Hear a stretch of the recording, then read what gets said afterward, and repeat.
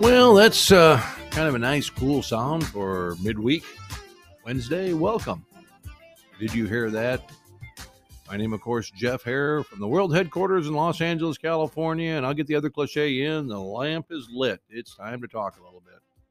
Along with my producer, my good friend, Russ Omar. Hello, Russell. We got an announcement about you later. We're going to be talking about just a minute here when this thing gets going. But tonight, first, I want to tell you a story. Yesterday, Tuesday, on two separate occasions yesterday, once in the morning and once in the evening, someone came up to me and was talking about karaoke. Okay. Yeah, it's a very common thing. And it means, actually, it means karaoke. The Japanese word for without music, though technically that's not right. The music is there. You just provide the words and the singing. But, it's a popular thing. And I've done it many, many, many times over my lifetime. I enjoyed it a whole lot. But just two conversations about it one day, I was just shocked. Ordinarily, you go months and don't even think about it. But anyway, this two people asked me about it and asked if I ever done karaoke, and I said, "Well, yeah, very much so." It's a very resounding yes.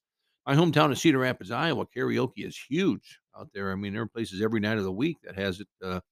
You're always going somewhere to do it, and you run into the same people and you sing a lot of the same songs. But it's a good time. I enjoyed it tremendously, and I wish I could do it more of it. There's not that much of it out here in Southern California, though. I'm sure I could find it if I look, but.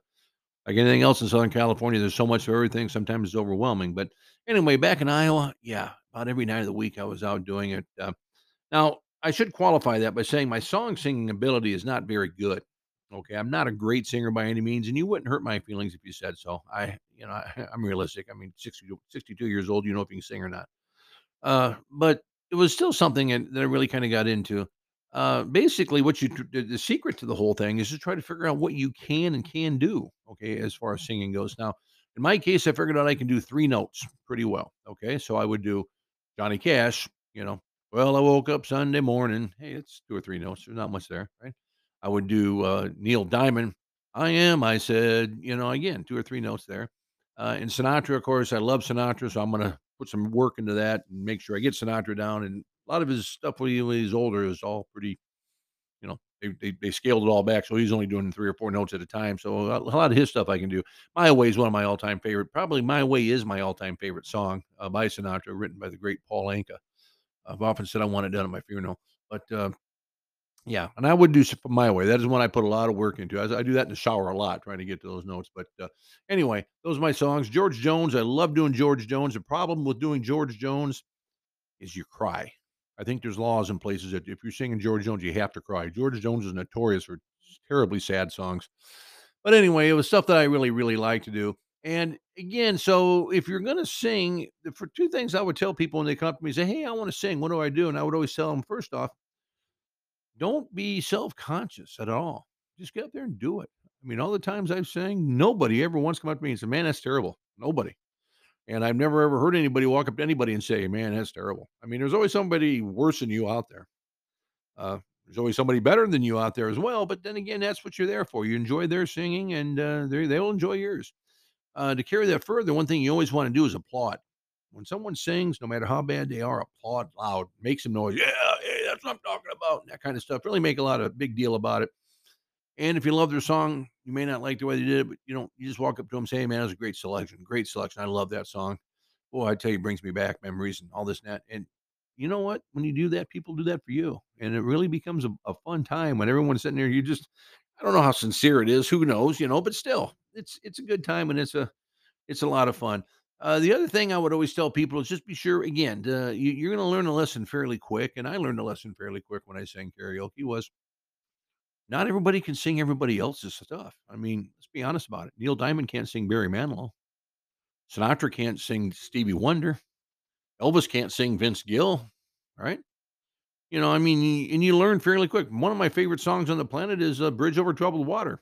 Now, I don't like it as well as I do My Way, but Bridge Over Troubled Water. When they hit that third verse, Sail on Silver Girl, Sail on By, that thing hits to the upper registers. I'm done. I couldn't hit those songs ever. I couldn't hit those songs when I was 4 years old before my voice changed. Those songs are up there. So, you're going to realize fairly quick that no matter how much you like a song, there's just stuff that you're not going to ever be able to sing because it's not in your wheelhouse. But anyway, that's just it's something I really, really enjoyed. It was a lot of fun, and the time I did it, I have nothing but good memories about it. Uh, I got to tell you a funny story. I went to to tell you kind of what my abilities were. Now, after a while, when you sing 5, 6 nights a week and you sing 4 or 5 songs a night, after a while, you can pretty much be serviceable. You're not. I mean, let's be honest about it. I'm not going to go on tour with you know with the Beach Boys or anything like that. I'm not going to get a record deal, but I mean, you're serviceable. You're not terrible. Everyone's going, yeah, yeah, I recognize the song. And then you kind of know you made it there. Hey, I'll tell you the big thing. You ever go to a place and people dance to you singing?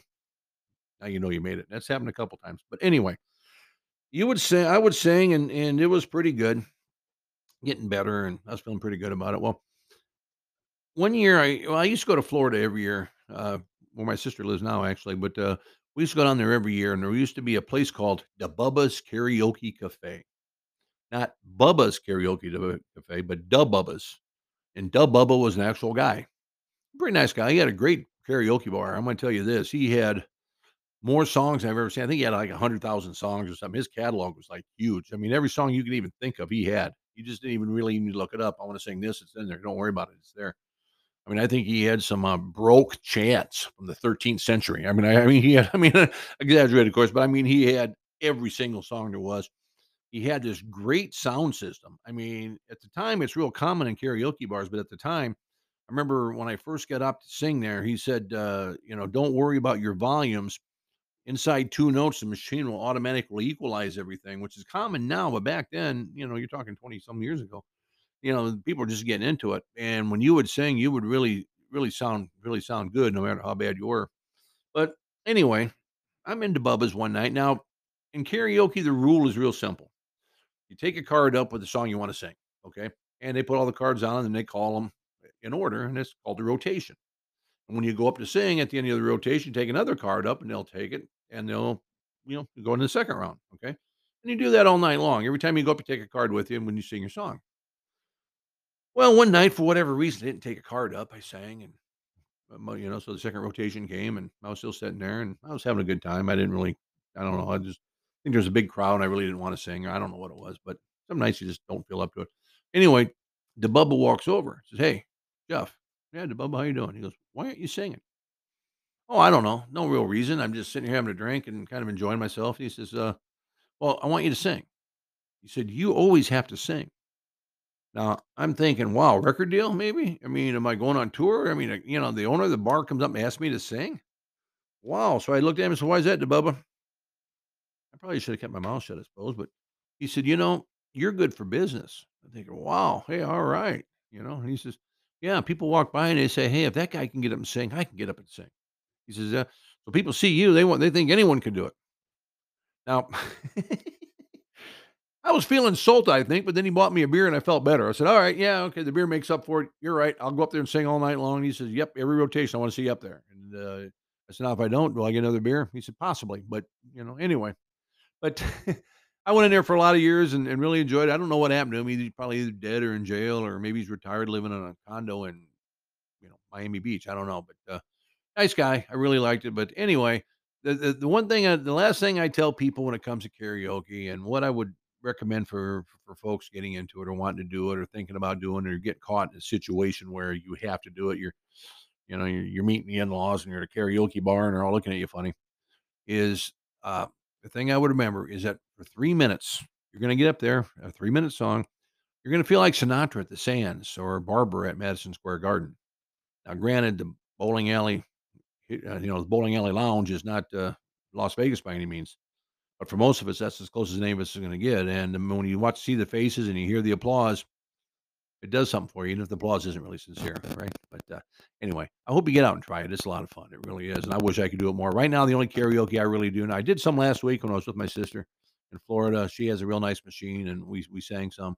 Every Christmas Eve, I go to my wife's cousin, and for Christmas Eve, they have a beautiful, beautiful night over there. And we always end it with karaoke. And I always, for some reason, think I got to sing George Jones and start crying again. But I look forward to it every year. And already I'm planning the songs I'm going to sing this next Christmas Eve. So anyway, hey, I just want to do a couple real quick housekeeping items so everybody knows what's going on with my show here. Nothing real serious. We are going to add a show. First off, be sure you like didyouharethat.com on Facebook. I got a Facebook page for it where everything, all the blog essays, and the podcast easier all go right to that, so you'll have it at all times. But in addition to that, starting this next week, if you read my blog entries years ago, my essays years ago, remember I used to always do a feature called Person of the Week.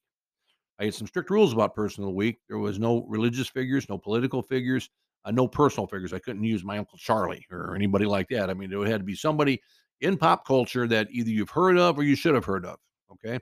And it was a lot of fun. I know many, many people loved it. It was a great feature I did, and I enjoyed it for a lot of years.